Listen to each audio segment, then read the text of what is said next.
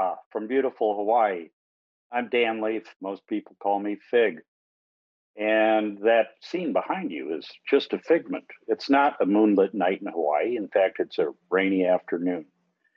And I want to welcome you to episode one of season one of Figments. And I'll tell you today a story from my life about a figment that changed my life.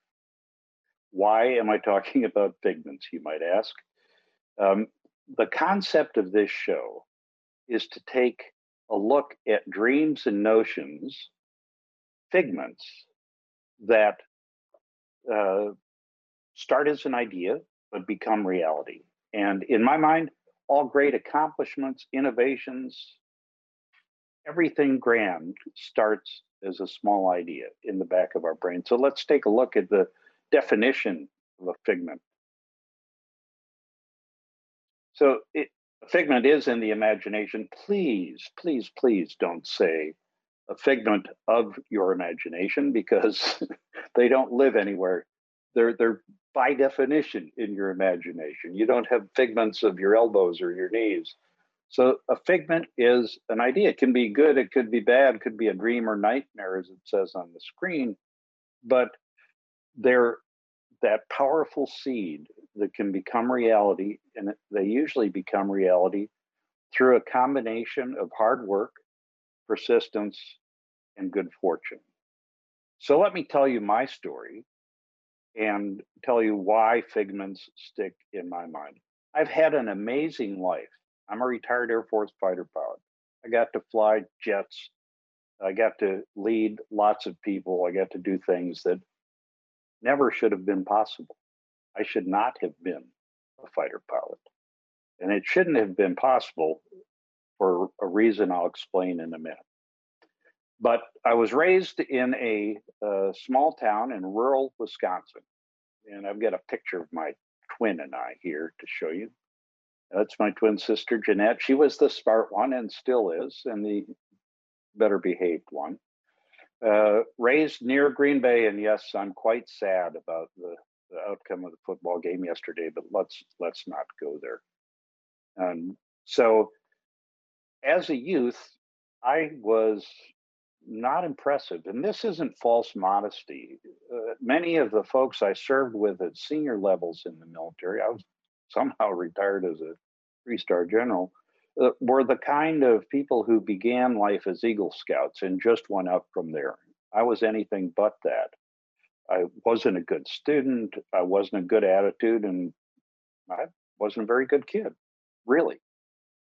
But then this figment got into my imagination. Around age 12, it was born out of disappointment and then fed by anger. Uh, for our 12th birthday, my dad, who was a good man and a busy guy, promised my twin sister and I a flight in an airplane. I'd never been in an airplane. We were going to go to the local airport, jump in a Cessna, and fly. I loved the notion. But somehow that never happened. And my dad was very busy. He also had a total of 7 kids, which kept him even more busy. And we never got that flight. That disappointment created this figment of desire to fly that just stuck with me. As a senior in high school, it was reinforced by anger because I was, as I said, not a good student. That would actually be an understatement. And I applied to join the aviation club at my local high school, Shawano High School in rural Wisconsin. When I went to talk to the faculty advisor, who was also the physics teacher, by the way, I didn't take physics because I knew I never could have passed it, frankly. He said, Leaf, you can't join the aviation club because you don't have the requisite B average in your grades. That too was an understatement. I didn't come close to a B average. And then he said something that fueled the figment of anger. He said, it's obvious you have no future in aviation. That made me mad, to put it politely. But I couldn't join the club. I didn't get to do some ground school as the members did, or go out to that local airport and jump in an airplane and actually fly. Man, that made me mad. So after that, it was time to decide what to do post high school. I had a great idea, another figment. I wanted to buy a motorcycle and ride around the United States. My father, who had a master's degree and was very, very, very bright, brilliant even, didn't think that was such a good idea, and he was having none of that. So the first thing he did was insist that I apply to all of the service academies and the West Point, the Naval Academy at Annapolis, and the Air Force Academy, which kind of tweaked that little flight figment in me. He did that for a couple reasons. One, altruistic. He knew I needed the discipline that one of those schools would provide. I needed the discipline that one of those schools would provide. And the other, not so altruistic, was he had 7 kids. And even in the dollars of the year of the tuition of the time, that's pretty expensive. So I dutifully, under duress, if you will, applied for all 3 of the service academies. Oddly enough, despite my terrible grades, low test scores, and bad behavior, did I mention a total absence of athletic skill, they turned me down. So I was safe. I didn't have to go to school, but I still wasn't going to get to a military school, still was not going to get that motorcycle. So I enrolled in the University of Wisconsin in Superior, up north, way north, very cold. Part of the reason I live in Hawaii now. And when I got up there in my freshman year with absolutely no ambition, really, if I were to characterize me as a youth, it would be directionless. I had no ambition. There wasn't anything I particularly wanted to do, except for this figment of flying. My father insisted that I join Air Force ROTC, Reserve Officer Training Corps, at University of Wisconsin Superior, again for the discipline and because there was a long shot of a scholarship to get me through the remaining years of college. And I did that, and much to my surprise, I liked it. I even liked the marching. You had to take a class in Air Force stuff. You marched around some, and there were pilots on the faculty, so I could hear them talk about flying. I liked it. As a part of that program, in the fall of our freshman year in 1970, we were all told to take the Air Force Officer Qualifying Test. Now, the AFOQT, as it's known, is a part SAT, part aptitude test. Would you be successful as a pilot? Now, I knew how I'd do in the SAT part. I was not good at testing, but I had no idea about the aptitude because at this point, I still had never even sat in an airplane on the ground. So I took the test and waited for the results. Much to my surprise, among others, like everybody, the test results came back and I did okay on the SAT, like verbal, math, etc. portion of it. But on the pilot portion, I scored very well, surprisingly well, shockingly well to me, because I didn't have aptitude for anything at that point. And the Air Force quickly threw a scholarship at me. Now, this was a shock because prior to that, in my academic career, the only things that had been thrown at me were books and erasers by teachers. But they offered me a scholarship to pay for the remaining 3 years of my education. And I was set. I wasn't going to have a job. I was just going to be a pilot. All I had to do was make it through college. I was in heaven. But the best part was yet to come. Because as part of accepting this scholarship and the commitment to serve that came with it, the Air Force decided to give me, and it was kind of pro forma, a flight in the backseat of a T-33 jet trainer. And that was my first flight in any airplane. Look at that beautiful jet. In the backseat of that jet in January of 1971, and I get chicken skin, as we say in Hawaii, just remembering it, because I can remember every detail, the cold of the fuselage, because we were flying out of Duluth, Minnesota, the sense of sitting in the back cockpit there, the rear cockpit, surrounded by instruments and controls and getting strapped into the airplane. I remember the canopy closing and the sound and smell of the engine starting. And I remember every second of that flight. It was love at first flight. So now I was set. I was good to go. I had my dream. My figment had become reality. I had no worries except for one, and we'll get back to that. But first, let me talk to you briefly about some of the shows I will present to you in coming weeks. So I've got an amazing group of friends because of this life that I've had that I shouldn't have had. So I'm really excited about the people that I'll have on. Some of them will be peacemakers. Peace is a passion of mine. And you'll meet some remarkable people who do their best to make the world more safe, secure, and peaceful. I'll talk to a couple of close friends who were given very dire cancer diagnoses, but never lost the figment of recovery and did, in fact, recover. I hope to talk to, and I'm pretty sure I've got this locked in, somebody who became an astronaut and set the record for the longest spacewalk, person I worked for at Air Force Space Command, and talk about how you take a dream of being an astronaut and make that real. And then one that I know I've got lined up is with some award-winning Hollywood scriptwriters, because scripts are the quintessence of figments. And I've known them for years. They're wonderful people. You'll really enjoy meeting them. But they'll also share the hard work of getting something onto the screen. And I look forward to that. I do invite any ideas you have for figments we could imagine. So send an email to info@phase-1.com if you'd like. And I'll see if I can find anybody to talk about their figments. And now back to our story. All is well. I'm going to be an Air Force pilot. It's a cool job. Doesn't seem like much work to me as a young kid.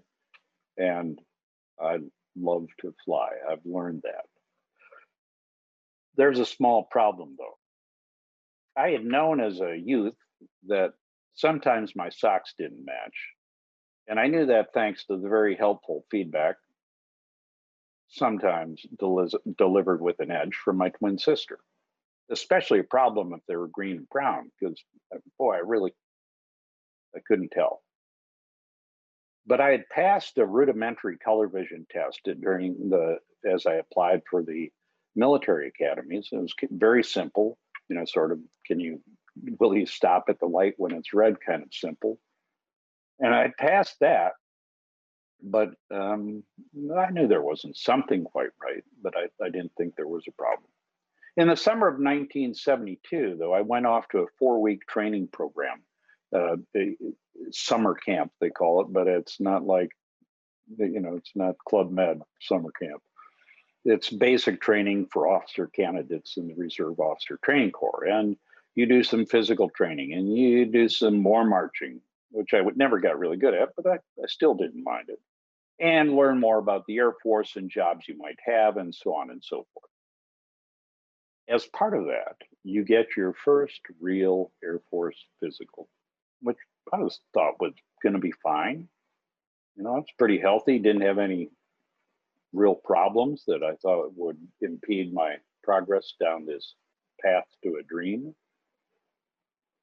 And then, during the eye test portion of that, a technical sergeant, Air Force technical sergeant named King, pulled out that damn book, the Ishihara test. Now, y'all most likely can see the numbers that are supposedly in those collections of dots. But to 9% of men and 0.5% of women in the world, the numbers aren't there. Some might be, but generally, we don't see colors like you do. It's called colorblind. That's not really an accurate description. We're color vision deficient. The world looks very different to us. And We can't discriminate. And all that's interesting.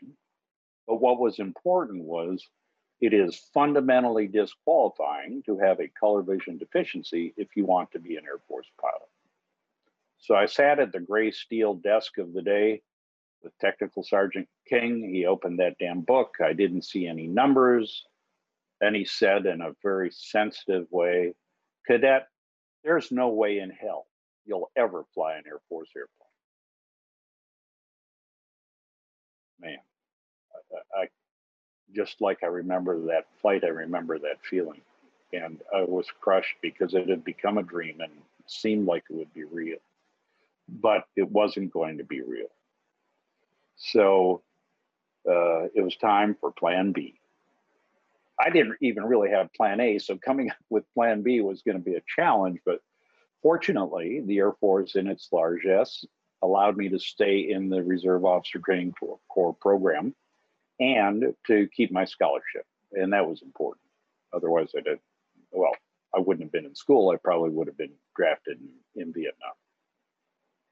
So plan B became, well, I'm going to stay in the Air Force. I'm going to find something I want to do. And I probably better transfer down to the big University of Wisconsin at Madison and get a more marketable degree, because I'm not going to have this lifetime of being a pilot and not having to have a real job. So I did that. I transferred down to Madison. I eventually settled on a political science major. But what did I do most? Mostly what I did is whine like a box of puppies and lament my cruel fate, which was absolutely justified because of my color vision deficiency. But I was kind of whiny back then. I try to be less whiny now. So I complained to everybody who would listen and many who wouldn't about how unlucky I was to have lost this dream of being a pilot.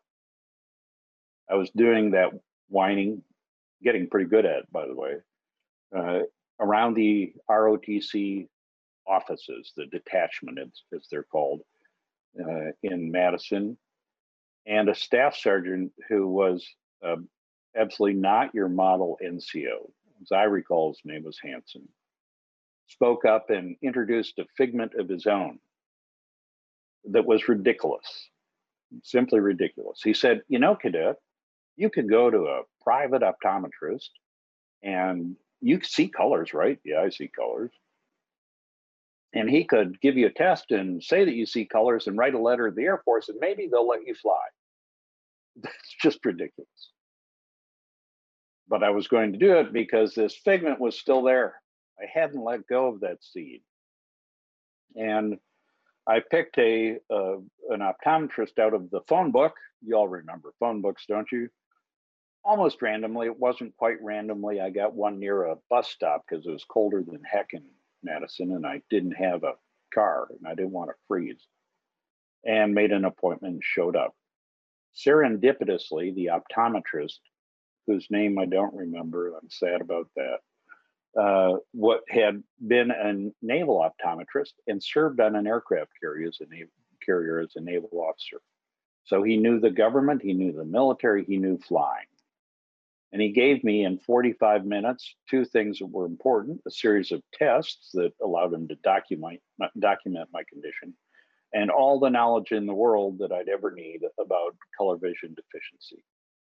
And then he proceeded to write a letter. And it was a lovely military letter because he had the background to do it. He put it in the right prose. And here's what it said, quite simply. It said, "Dear Air Force, Cadet Leaf technically isn't colorblind."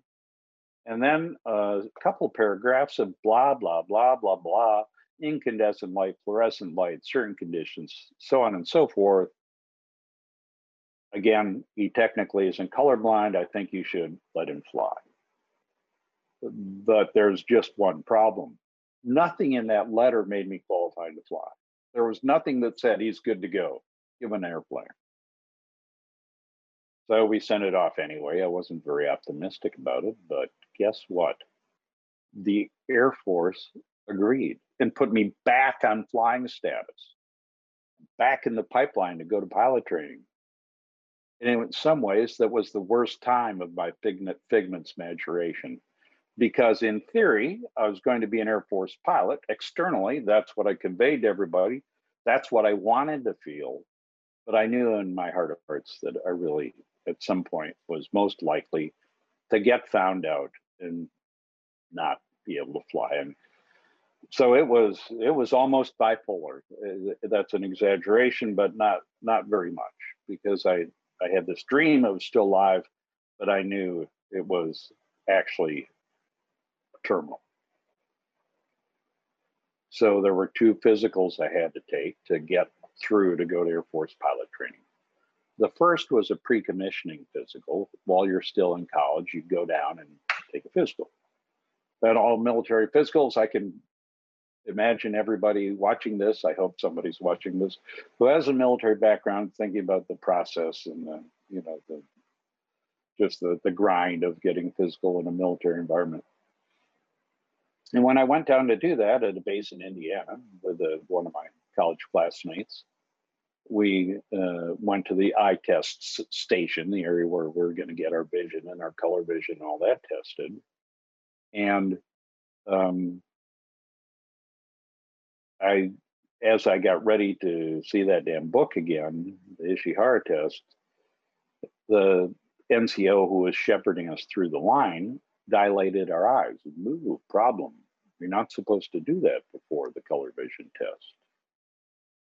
And I knew that, because color vision, for people like me, those of us who are color vision deficient, is very dependent on how close you are to the source of the color, how bright it is, etc., how close you are to the source. And I remembered that from my 45 minutes with the optometrist, and I remembered that color vision never changes. 2 key things to recall from that conversation. So I said to the sergeant, dude hadn't been invented yet as a word probably, but I said, Sergeant, you messed up. You dilated my eyes, and I can't sit 10 feet away. I think that was the metric of this new test I had to take, the CTSV 64, that involves seeing 64 colored lights and having to get 54 of them correct to pass the test. I said, you can't sit me the full distance from the box because my eyes are all dilated. Truth of the matter is the drops had barely begun to have effect. And I'm not sure this is the right distance, but it seems like he sat me down about 2 feet in front of the box and proceeded to go through the 64 colored lights. And I got 57 correct. That, my friends and viewers, is the only Air Force color vision test I ever passed. Whew. But I'm still bipolar about this, because I know that when I show up at pilot training, I'm going to have to take another very rigorous physical. And in the drawdown after the Vietnam War, the Air Force doesn't need pilots, it doesn't need people. So my pilot training class started 44 students. We only graduated 22 with us. There was a lot of attrition for flying, for physicals. So I knew that I was going to get down to my base, report in, take the physical, and be sent home. So on the first day of pilot training, we had another mass physical, 44 young lieutenants. We had 1 captain lined up, and they decided to split us into separate lines. And because my last name starts with L, I was in the middle of the alphabet. In fact, I was the first one in the second half that went down a different path to go through all the tests. That path for Group 2, starting with me, began with, what do you think? That damn book. Man. I sat down and I told the young NCO, Sergeant Dearman, I couldn't use that book. I'd have to take the CTSV 64, and if I did that, he'd have to set it up, take it down, or administer the test, take it down, and blah, blah, blah, and it really screw up his day. I also knew at the distance of 10 feet, I wouldn't pass it. And it was not a good moment. But I remembered what the optometrist had said, and I said to the young guy who was probably 2 years younger than me, I was 22 at the time, said, son, I mean, my new lieutenant bars, I said, this is a problem for you because of the delays setting up, et cetera, et cetera. But You can write pass by record, right? Because color vision never changes. So why don't you do that? So what, sir, they never tell. They tell us not to do that. We're supposed to give a test. Is that, what's the regulation say? I asked him. It's, well, the regulation says, but you know, they tell us. I said, is that in writing? I'm telling you not to write past our record. He said, no, it's just what they tell us. Well, son, seems to me you have a choice here. He put his hand to his forehead and he rubbed it, and I can remember this very clearly. Young redheaded kid, also from Wisconsin. He picked up his military Skillcraft ballpoint pen and wrote pass by record, the date, and the score. And I never again took an Air Force color vision test. And I went through pilot training and I did pretty well. And somehow I graduated from flight school. And there I am with two of my brothers and my mom. That's a look of joy on her face. It's actually amazement because I'd done something well. And that's me with hair out of rags, but also with shiny wings I never should have gotten to wear. The Figment was now reality. And a few months later, I'm flying F4s. So we could show that F4 picture because I look really cool in that. Yeah, that's me. The dreams come true. I took 3 lessons from this experience, and the purpose of Figments, the power of imagination, is to entertain, and hopefully we've done that so far in episode 1, season 1. But it's also to inspire because what seems impossible often isn't. And I never should have been an Air Force pilot. And everything in my life flowed from that experience and from the good fortune of it. The 3 lessons I took from this that I try to use and that I try to share, pretty simple. The first is obvious. Never give up. Never, never, never, never give up. There were many times where I could have let that Figment die. And frankly, given my given the kind of person I was at the time, could have happened, but it just didn't because I got that flight in the back seat of that jet and I was hooked. Never give up. The second one is, I hope, valuable. It's been valuable for me, and it's how I have all these folks that I know that are going to provide amazing discussions in future episodes. But the second one is pay attention. Pay attention to what's going on around you and learn from it. And you know, the internet, at least as far as I know, DARPA had not been invented when I was at the optometrist, so I couldn't just Google it. I remembered everything the optometrist told me, how the tests work, what test I might be able to pass, what the conditions were, that color vision doesn't change and you can write pass by record. If I had not remembered that, I wouldn't have known where to begin researching it, and I never would have been able to get through that last physical at pilot training. The final lesson is, I think, most important. Staff Sergeant Hansen was the opposite of a stellar NCO. He was somebody who seemed pretty worthless. He was overweight. He didn't wear his uniform well. He didn't work very hard. But he changed my life. But for him, I would probably be asking you if you want fries with your meal. I don't know if he changed anybody else's life, but his ridiculous Figment, his ridiculous notion that I could go to a civilian eye doctor made everything else possible. And so, as a leader, as a manager in business, as an educator, I look for Staff Sergeant Hansens around and want to get what I can out of them because there are good people and bad people in the world, but I believe that most people have an element of goodness, and I believe they have value. And your life will be richer looking for the value in others and then not deciding simply whether you like them or find them impressive. So thanks for watching this first episode of Figments. I hope you'll join me again in a couple of weeks. And I look forward to your feedback by email or on the links for viewing. Thank you and aloha.